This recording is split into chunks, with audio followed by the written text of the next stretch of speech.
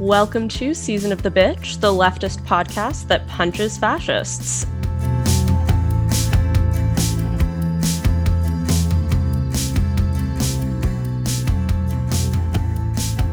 Today we have Julia, Zoe, Laura, and Bianca. And today we're talking about unmasking the far right. What are they up to with the inauguration and beyond? And what do we need to know about them as leftists to protect ourselves and our neighborhoods? And today we're joined by a fabulous guest, Talia Lavin. She has immersed herself in the online world of far-right extremism, so you don't have to. And we're really excited to hear what she knows. Thanks for joining us, Talia. welcome. Hi, thanks for having me. To get started, do you want to introduce yourself for our listeners and just share a little bit about the work that you do? Yeah, I'm Talia. I am a freelance writer. I write for all kinds of places, The New Republic, GQ, places like that. And in October, I released a book called Culture Warlords, My Journey into the Dark Web of White Supremacy. That was the culmination of writing about the far right for a few years. And it involved me doing some gonzo stuff, going undercover in various racist chat rooms and getting to know different parts of the far right web.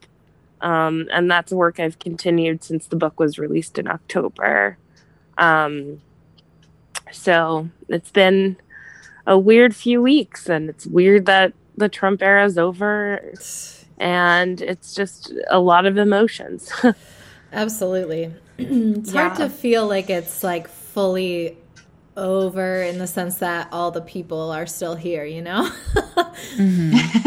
Yeah. I mean, like, you hope that people don't sort of lapse back into total complacency. You know, a lot of the memes like, oh, time to go back to brunch. And you're like, well, I hope some of the political activation people felt remains. You know, because the like, you know, neo-Nazis and the putschists, the insurrection types and conspiracy theorists that really became very active in the Trump era are still very much around. You know, the curved gym neo-Confederates, the soccer moms of massive resistance are still like big parts of our political life as a country. And you know, I would hope that at least some of the people that started to pay attention keep paying attention. Yeah, for the people at home, we're recording this on the day of the inauguration, which a dear friend of mine today referred to as the Lib Coachella, which honestly like couldn't be more accurate. Oh my God. Friend who listens to the pod, so hi. And Talia, before we get into the nitty-gritty, I just want to say on behalf of all of us and probably all leftists, especially all of us that aren't cis men, thank you for your service. Oh gosh. Well, you know, every poster is a warrior. But yeah, no, I appreciate it. It's been like a weird, nerve-wracking 2 weeks, and I admit there was like a big part of me that sighed a breath of relief when, like, you know, the worst crimes that happened at the inauguration were against, like, I don't know, fashion or whatever. Nothing bad or violent happened. There were nice jewel-toned coats and cringe tweets, and nobody died, and so that's a win. I mean, nobody died at the inauguration ceremony. Other people died of plague elsewhere, but whatever. Yeah. Before we get into some of the more recent stuff that has been happening, I just wanted to ask, how did you first get interested in studying the alt-right? Like, where did that begin for you? Well, I'm Jewish, and my first job in journalism was at like a Jewish news wire, and one of my jobs was moderating the comments. Not very fun at any publication, but, you know, I was like, oh boy, there are a lot of Nazis that are online. And, you know, my grandparents are were Holocaust survivors. And, so it was vivid to me that there were still such virulent anti-Semites online. And then after Unite the Right in 2017, I really decided to start writing about this stuff. And, when you look into the abyss, it looks back at you. And in my case, they found like a fat Jewish feminist who hated their guts. And so they returned in kind. And I don't know, after years under that scrutiny, I kind of, and I was writing pieces about them as well. I decided to sort of go all in and write a book about the metastasis of neo-Nazism and far-right ideologies online. Yeah. Have you been following online spaces where people who participated in like the January 6th events and the attempted coup were hanging out? Yeah, I mean, several of those spaces have sort of been scattered to the four winds of sort of belated covering their asses by tech companies like Parler, but and certain Facebook groups have been nuked. But I'm still following on Telegram, on mymilitia.com, and different websites where putschists and their supporters are gathered. And it's been sort of interesting seeing the various shifts in tone. And My Militia sort of put out a like, hey, we should probably cool down our rhetoric in here, like, I don't know, yesterday or something, I think, because they saw that people were starting to get arrested for the 6th. Right. Yeah. Could you talk a little bit more about that? Like, what was the mood kind of leading up to January 6th in those spaces? And then what's changed since then? Like, what has it been like in the past couple of weeks? Well, I'm not everywhere at all times, but I can tell you that in the groups that I was looking at after, like before and immediately after the election, during the sort of Stop the Steal protests in November and December, you saw this sort of continual turning up of the heat on the rhetoric, where it was just like apocalyptic, conspiratorial, this sort of perennially deferred conviction that like, oh, now the election is going to be overturned. And then, really all this stuff about like just the array of sort of theories about Biden being a Chinese communist stooge and the New World Order, and they're taking away your guns, and Dems are going to impose martial law. I mean, it's all like, as most far-right rhetoric is, it's sort of a pastiche. It's like a little bit Turner Diaries, a little bit 90s conspiracy theories, a little bit Protocols of the Elders of Zion. Like, it's all this just like melange of sort of kitschy stuff whose upshot is like, there's going to be a new civil war, prep your bug out bag. The communists are trying to take over and aligned with Satan and blibbity blah. But the tone was very apocalyptic. And I was for a time embedded with the militia, like doing, I mean, not physically, but in their comms, and sort of like listening to what they were saying around the election. It was like pretty wild, just getting very militant. I would say like I knew January 6th was going to be a big deal because Trump himself was sort of calling for it to be wild. And I think despite the fact that the Stop the Steal protests in DC in November and December had been, they'd resulted in stabbings and there had been big crowds, but it wasn't sort of mass violence. But I think a lot of us were quite nervous about January 6th in the people who study the far right. I mean, in retrospect, not nervous enough, but definitely there was a sense of like, this one's going to be bad, huh? And it was almost bad enough to make people take the far right seriously for a hot minute.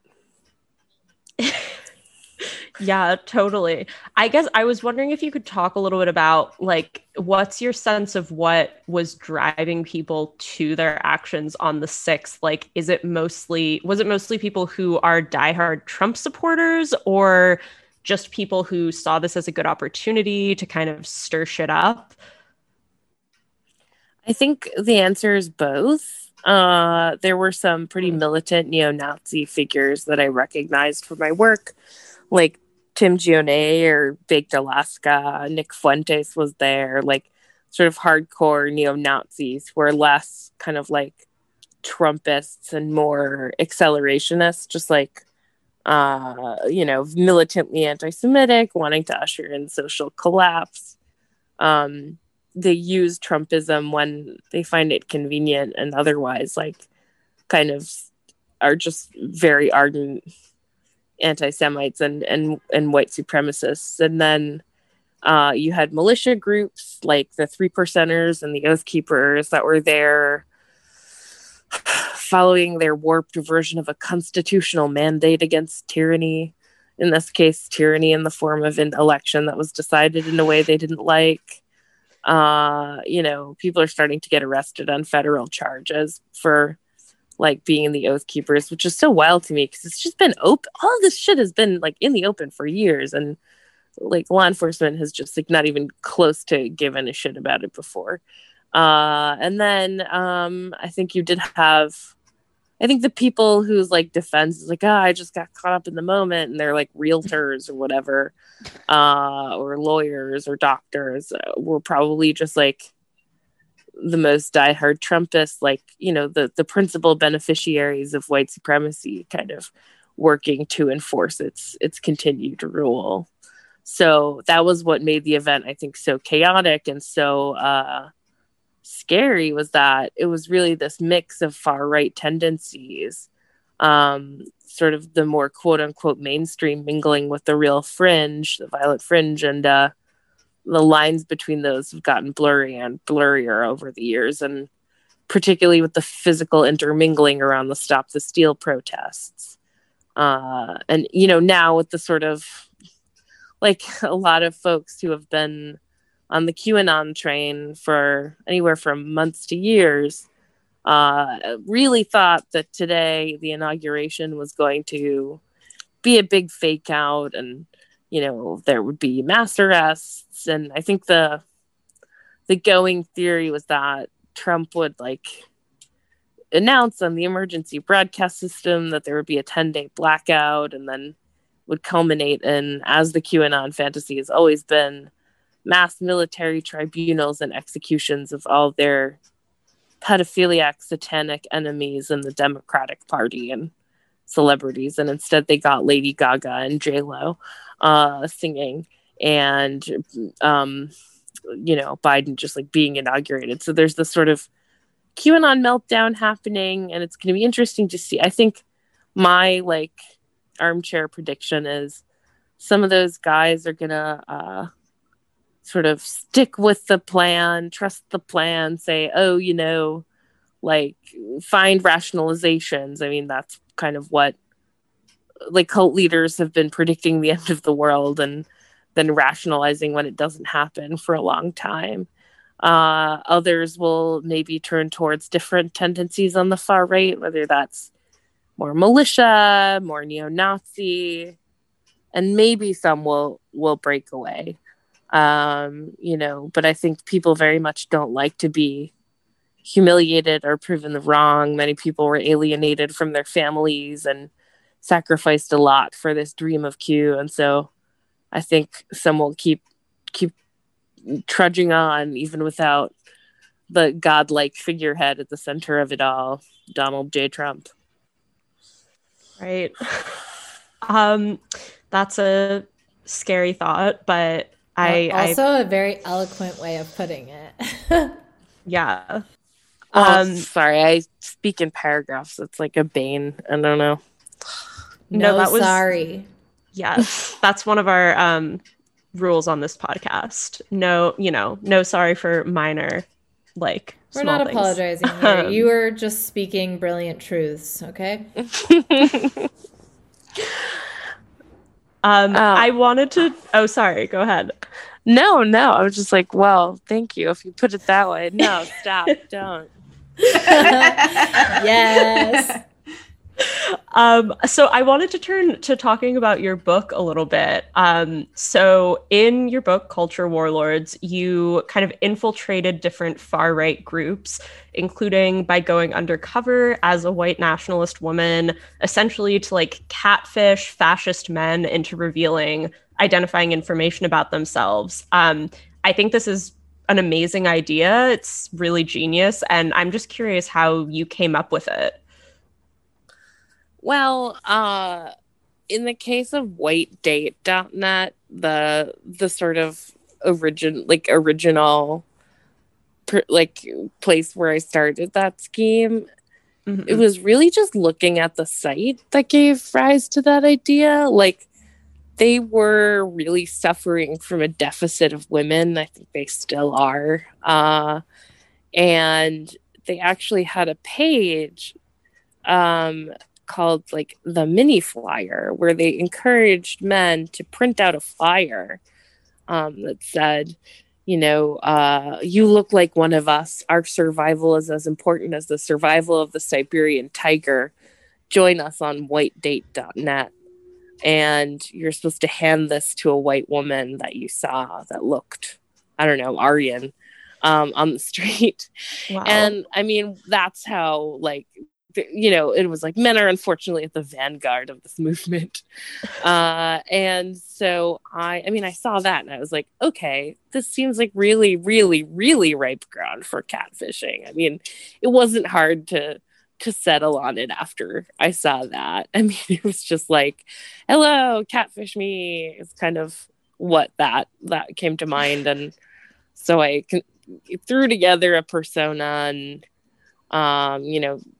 yanked some photos that I made sure weren't searchable back to their original owner, and set about sweet talking some Nazis to learn as much as I could. Yeah, love that.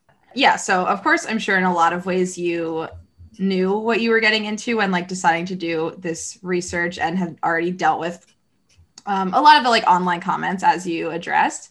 But I was wondering if there was anything particularly surprising to you as you got deeper into these online spaces, whether it be like people you interacted with or if it was like kind of like your own reactions to it or anything like that was surprising.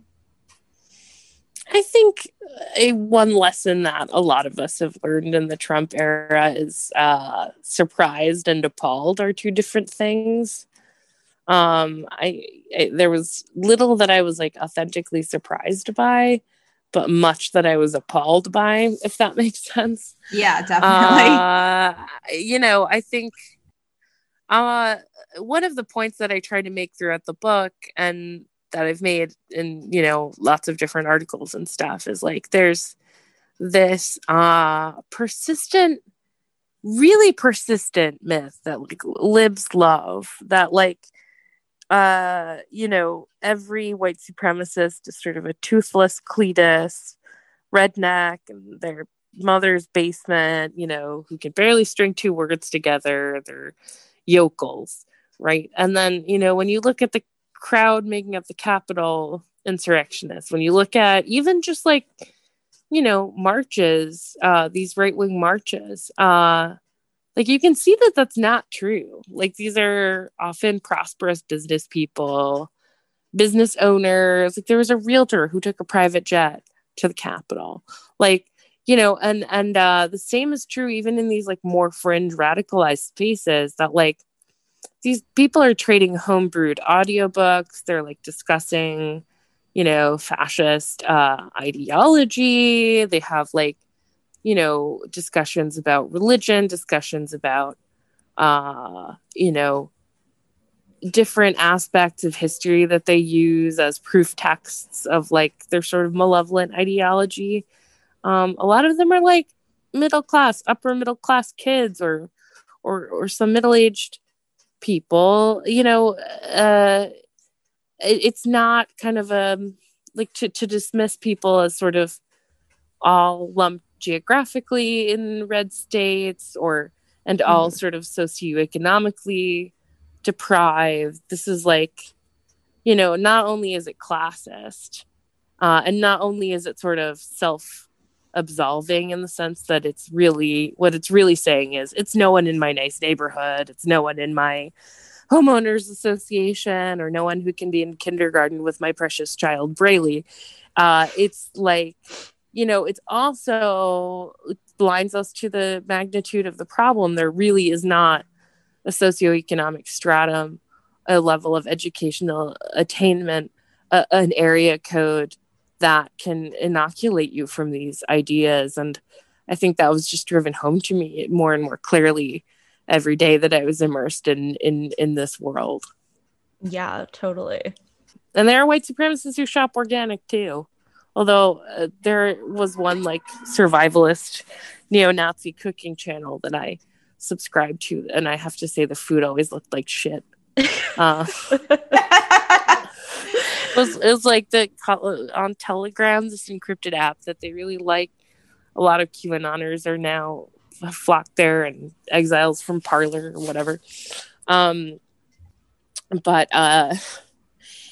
the channel was called the Soup Nazi. Like sometimes they're funny. Like he's like, yeah, I am the Soup Nazi, but he would just post pictures of like, I bartered like, you know, hog flesh for these turnips, and it looked terrible. So, you know, at least they're not necessarily gourmet chefs. Let's put it that way. All the food is white too. I love that roast. Just like, also their food's bad. Yeah. Well, it's like for people on the neo-Nazi beat, like everyone who has like covered, you know, Gab and Parler and all this stuff, it's like anytime you see someone posting a picture of the food they make, it like looks like shit. Like, I don't know what cookbooks they're using. It's like maybe they only use cookbooks by white authors from like the 1970s, but like the mise en place is fucking awful. Like, at least they're not pretty eating funny. well.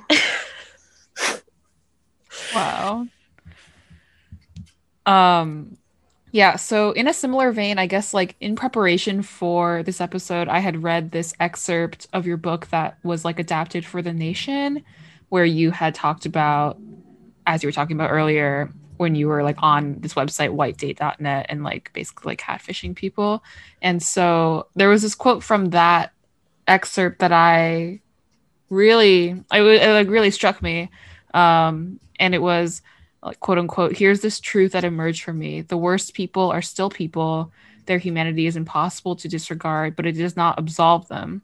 If anything, it makes their choices more abhorrent, surrounded as they are by the banality of a life indistinguishable from other lives. And so as I was reading that, I was kind of reminded of everybody talking about what happened on January 6th, but like specifically how I think maybe this was just like on Twitter, but it was like people joking that like the fascists who stormed the Capitol would just be like going to Olive Garden for dinner that night.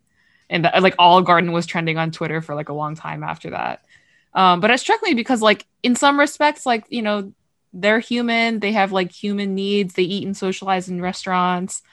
But I guess my question with respect to that was like, did you have any similar thoughts about the people who stormed the Capitol as you had from that excerpt from your book where you were on whitedate.net talking to people there? I mean, sure. I'm not the first to comment on the banality of evil, but I think, you know, there's often this surprise when journalists cover, you know, I mean, I'm thinking explicitly if there's a really egregious, like, New York Times profile of a neo-Nazi, like, named Tony Hovader, and it was just kind of this, like, it was literally, I think it was literally called like the neo-Nazi next door or something like that. But it was like, oh, he's like charming when we meet in person, he has a wife, he has a job, like he has a house, you know, he like cooked spaghetti, you know. And I'm just like, okay, yeah, that's like true of a lot of these people. That's true of like most of them, that they have jobs and lives. Like, that doesn't inoculate you from being like a fascist piece of shit, you know. And so to me, it's like, you know, people talk about humanizing as a danger, and to me, I think, like, yeah, I mean, you don't want this like weird condescending tone of shock that a Nazi could be like a relatively normal sounding person. But I also think the flip side of that is, like, to me, like I said, the humanity, you know, doesn't absolve people. The fact that people make dozens or hundreds of human choices to center hate in their lives and make it the focal point of their desires, like how is that, how does that absolve them in any fashion? And if anything, it's the reverse, you know. Just as you have to make dozens or hundreds of human choices to center your life on justice, like, you have to make dozens or hundreds of human choices to center your life on injustice and cruelty. So, like, of course these were people, yes, they eat and breathe and shit and make one fascist love to one another, but you know, that doesn't dull the teeth of the fight. I think if anything, the reverse. You know, we have to acknowledge that the enemy is human, because I think casting putschists and neo-Nazis as monsters is also a form of self absolution. I think that, like, really is I think what you're getting to also showed up like the day Trump was elected. Any white person, especially, being like so shocked at this. I think it's important to understand that the rise of fascism didn't just like happen with Trump in the United States, right? It's been here, and they. So I just think it's an interesting take, and it's important, like, in multiple contexts. Yeah, I mean, one book that I read as sort of background research, and I would recommend to readers, to listeners of the podcast, especially because, you know, as white women, you know, I mean, I'm a Jewish woman. I'm white. I am white, but, you know, Nazis don't think I'm white, but I'm whatever. I'm white. But as white women, we have a complicity in white supremacy that I think is too often unaddressed and unremarked upon. So a book that I do recommend, in addition to my own, of course, is Mothers of Massive Resistance by Kathleen Blee. It's a really fascinating look into how white women in the South were sort of the principal opponents of school desegregation, and organized, you know, all of these marches in favor of the continuance of segregation, how they were sort of the backbone of the white supremacist movement, and how it was sort of seamlessly woven into lives of domesticity and banality. I think domesticity, banality, prosperity, like, these are just as often the backdrop to fascist grievance as anything else. You know, sedition brews just as well in the suburbs as anywhere else. And I think we lend these white nationalist sentiments more power when we implicitly assume they come from poverty or privation. You know, when that is very, very, if not, you know, more often than not the case. As Adam Serwer put it in The Atlantic, like, what they were really protesting when they overran the Capitol was they perceived that they had been robbed of their innate right to rule. Right. So I guess at this point, like, there's just so many different far-right groups that seem to have some level of a following or prominence out there, that for me, like, as an anti-fascist trying to keep track of what fascists are doing, I feel like I always have a hard time figuring out, like, the exact politics or strategy of every one of these groups. And I guess I was just curious if you see any kind of, like, commonalities that are sort of the same across all of them, all of these spaces and groups, or are there any sort of broad categories that they tend to break down into. I know like white supremacy and misogyny are important components of a lot of them, but maybe if there's anything else that sort of links them in your mind. Yeah, I mean, there are a dizzying array of tendencies, and I could like talk for 50 hours about the like minute differentials between different tendencies and whatnot. But I think, I mean, first of all, one thing to recognize on the far right is that it sort of goes back again and again to violence. That violence is the root of all of it, whether it's the sort of QAnon style, more passive, like violent fantasizing about all of your enemies being taken out by military tribunals and shot, whether it's the accelerationist sort of downloading bomb making manuals and thinking about, you know, which power station is the softest target near you, whether it's kind of the neo-Nazi obsession with creating an ethno-state, that like the far right, its engine is violence. And I think that's the sort of only firm generality that I can hold to across every far right tendency. And you know, that for me is like why the fight against it is so urgent. The other thing I would say, I mean, this is more unsolicited advice, but if you're like trying to figure out where to start as an anti-fascist, the answer is always your town, your city, where you live, you know, both in terms of looking at anti-fascist initiatives to join in your geographic area and also identifying members of hate groups in your area, you know, identifying individuals who are making hateful posts and seeing, you know, where they're employed, are they in positions of power, you know, that kind of thing. You can do that, as my friend Molly Conger put it in the Washington Post. If you've stayed up all night stalking your ex's photos on Instagram, you have the skill set it takes to dox a Nazi. And you should start where you live, because anti-fascism is about defending your community.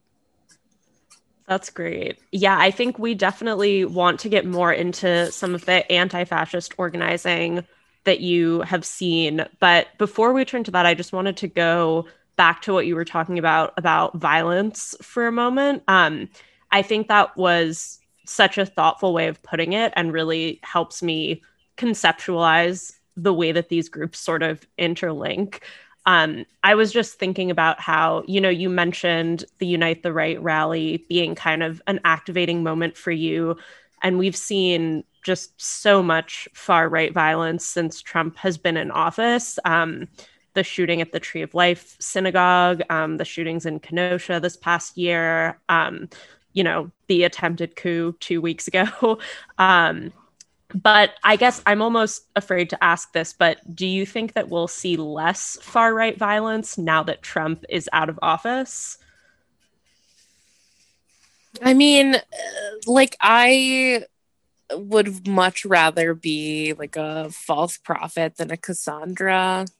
I have to admit, like I said, I breathed a sigh of relief when things today went off without a hitch. And, you know, I think a lot of people in this space will be holding their breaths all week, just in case. I think it's a mixed bag, right? Because, you know, Trump as this figurehead, as this sort of perennial sort of inciter in chief, like really mainstreaming like white nationalism, inspiring the sort of fanaticism, and of course like persistently advocating violence. That was a real animating force for a lot of far right groups. At the same time, as we saw with the rise of the Tea Party, being in a position of opposition, you know, being positioned as sort of like the noble warriors against entrenched power is a very powerful animating force for conspiracy movements, violent movements. Especially like, everything from Second Amendment gun paranoia to, just simple sort of loathing of any even half-hearted attempts at racial justice or humane immigration reform can be really powerful driving forces into the arms of white nationalism. And so, I would say having, with Trump, you had this interesting situation where QAnon was essentially a very elaborate conspiracy theory whose upshot was, no, it only looks like Trump is an idiot. He's actually a godlike savior. I mean, it was always a little bit uncomfortable for them to have their figurehead in power, while also considering themselves the sort of movement of noble insurgents, at least for some tendencies of the far right. So I think, we're going to see... the short answer is no. I don't think far right violence is going to go away, because we have them now in a position where they can say, like, we are the sort of counterculture warriors fighting against the powers that be. Right. Yeah, I was afraid you might say that, but I mean, it does make sense that there, these factors that have been driving people further towards extremism haven't gone away just because Biden is president now.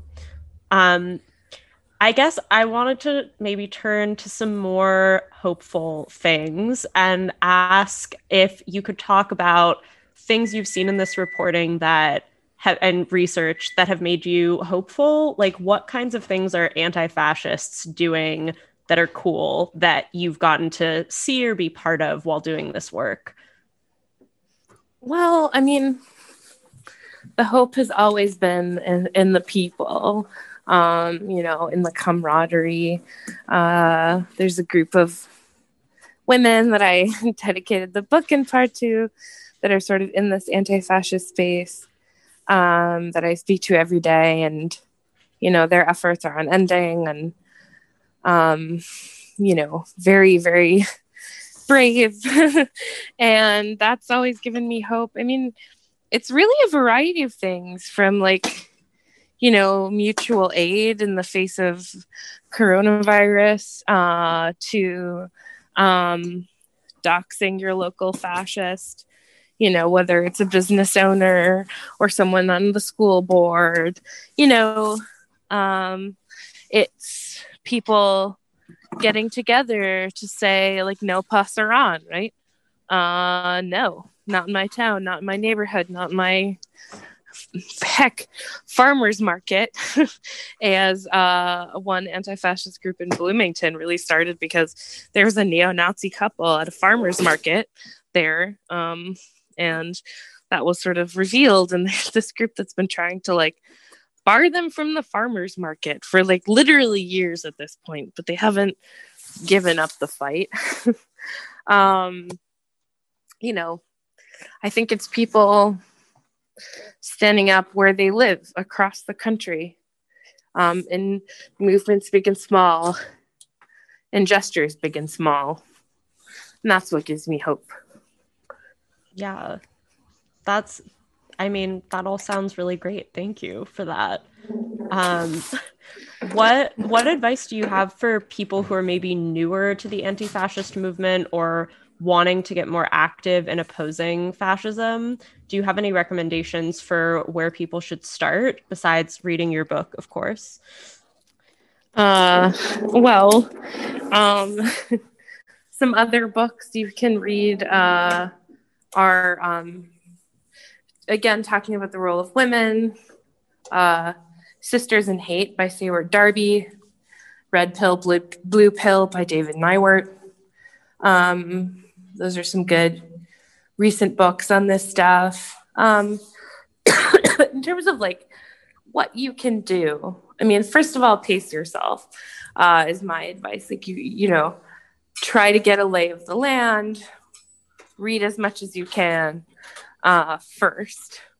You know, this isn't work you can kind of dive into without knowing a little bit of what you're about first. And second of all, start local. Start in your community, you know, start in your hometown up to online. You know,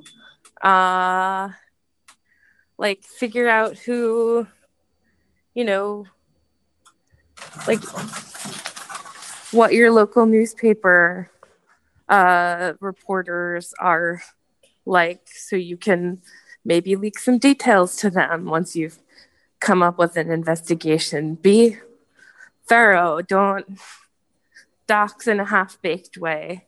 And, you know, remember that the best anti-fascism is defensive work. It's about protecting our communities against far-right organizing. And so that means if you see someone saying overtly racist white power stuff and they're in a position of local power, like, get that out there as best you can. Build an audience and build power with comrades, and you know, start where you live. That's super good advice.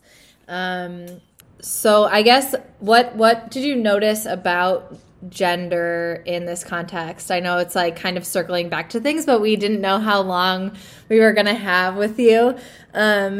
But just kind of circling back to, I guess, your experience with gender and anti-fascist work.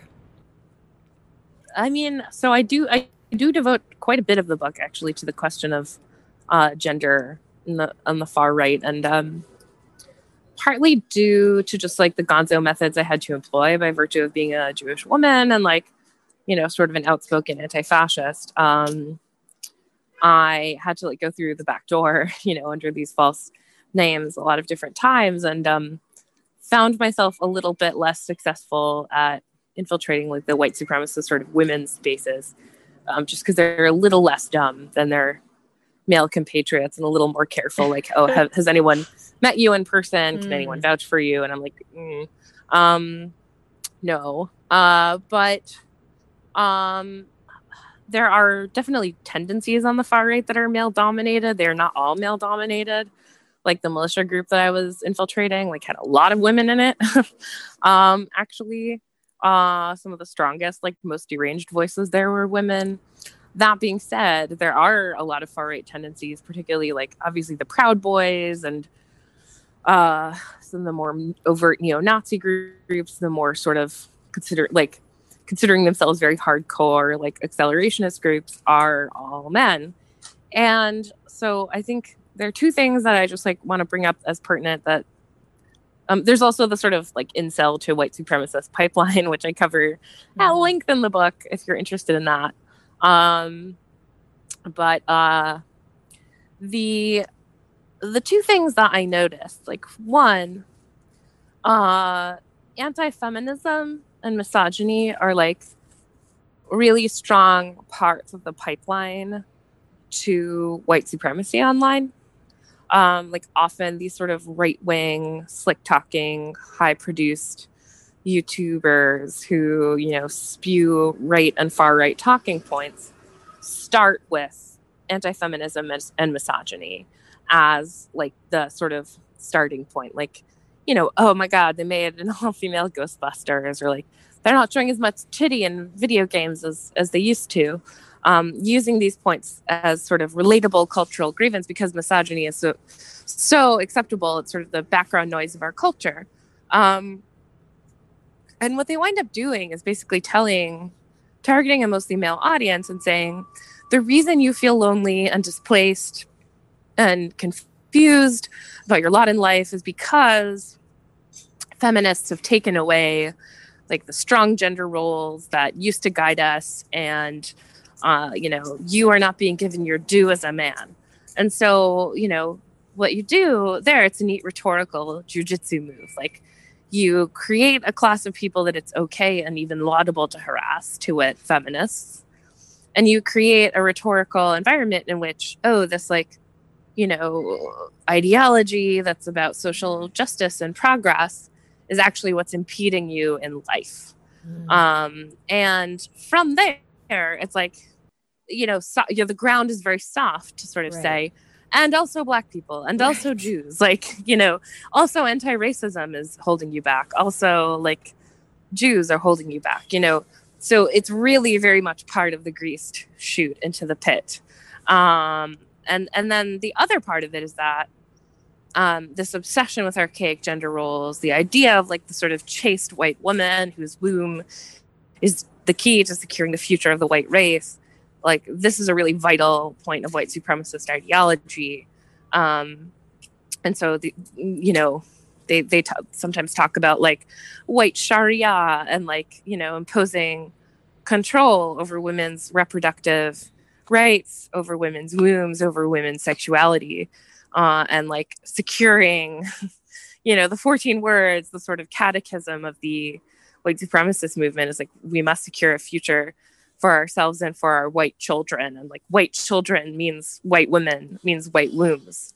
And so, it really is a lot about control of women.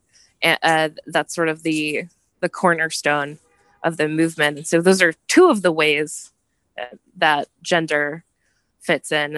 And some women kind of like that vision because they see themselves as sort of cherished in that mode of the world, or, they're discontented, they're dissatisfied, and sort of lean in feminism has left a lot, like white feminism has left a lot of us high and dry and feeling pretty discontented in this world. And some of us, some people lean into really retrograde and damaging ideologies to heal the wound inside. Yeah. Well, thank you so much for joining us, Talia. Yeah, this was so much. Great. We really appreciate hearing your thoughts. You can call me Stone Cold Steve Bummer. I am, we can smell what you're cooking. It's fine. And hopefully it's better than like what the fascists are cooking. Exactly. That shit looks terrible. Terrible. Perfect. Yeah. Thanks so much for listening. That was our episode. If you liked what you heard, you can give us money on Patreon at patreon.com/seasonofthebitch. There you will get episodes one day early. You'll also be able to join our reading group, which meets every 2 weeks. Excellent group of people. We're starting Octavia Butler, Parable of the Sower, which is really exciting. We're going to be reading some fiction that we're very excited about. Yeah. In the same vein, I keep thinking we should add Detransition Baby by Tori Peters onto it if we can find a PDF of it. Yeah. But I'm in the middle of reading it. Totally. TBD, we may be reading that with the reading group. So join us. Exactly. You can also find us on Instagram at Season of the Bee, on Twitter at Season of the Bee, and you can rate, review, and subscribe on Apple. I don't know if you can subscribe on Apple Podcasts. Never mind. I think I'm just stuck in YouTube. Yes, you can. Okay. I think you can. Okay. Subscribe to us everywhere. If you can subscribe on any platform, you should subscribe, basically. On Apple Podcasts. We're on Spotify now as well, so you can find us there. And finally, you can send us an email at seasonofthebee@gmail.com. Or don't, And if you're lucky, we might read it on the podcast. Yes. So, Exactly. So yeah. Love you. Love you. Bye.